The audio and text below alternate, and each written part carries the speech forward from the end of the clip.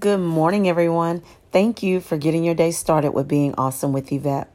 Today's message is the price to follow God. The scripture is Luke 14:28 through 30. For which of you, intending to build a tower, does not sit down first and count the cost, whether he has enough to finish it? We all like to say we want to have a better relationship with God.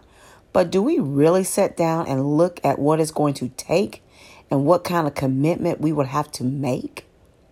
We need to look at how our life will change when we make the decision to put God first in our life.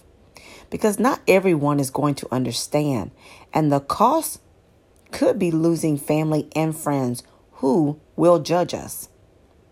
Are we willing to make the commitment to do what is needed to follow God? I really hope this message was uplifting and encouraging for you to want to change and do the will of God to become a stronger and better version of you. Please hit the like and subscribe button to be notified when I post the next message. Again, thank you for getting your day started with being awesome with Yvette. Have an awesome day.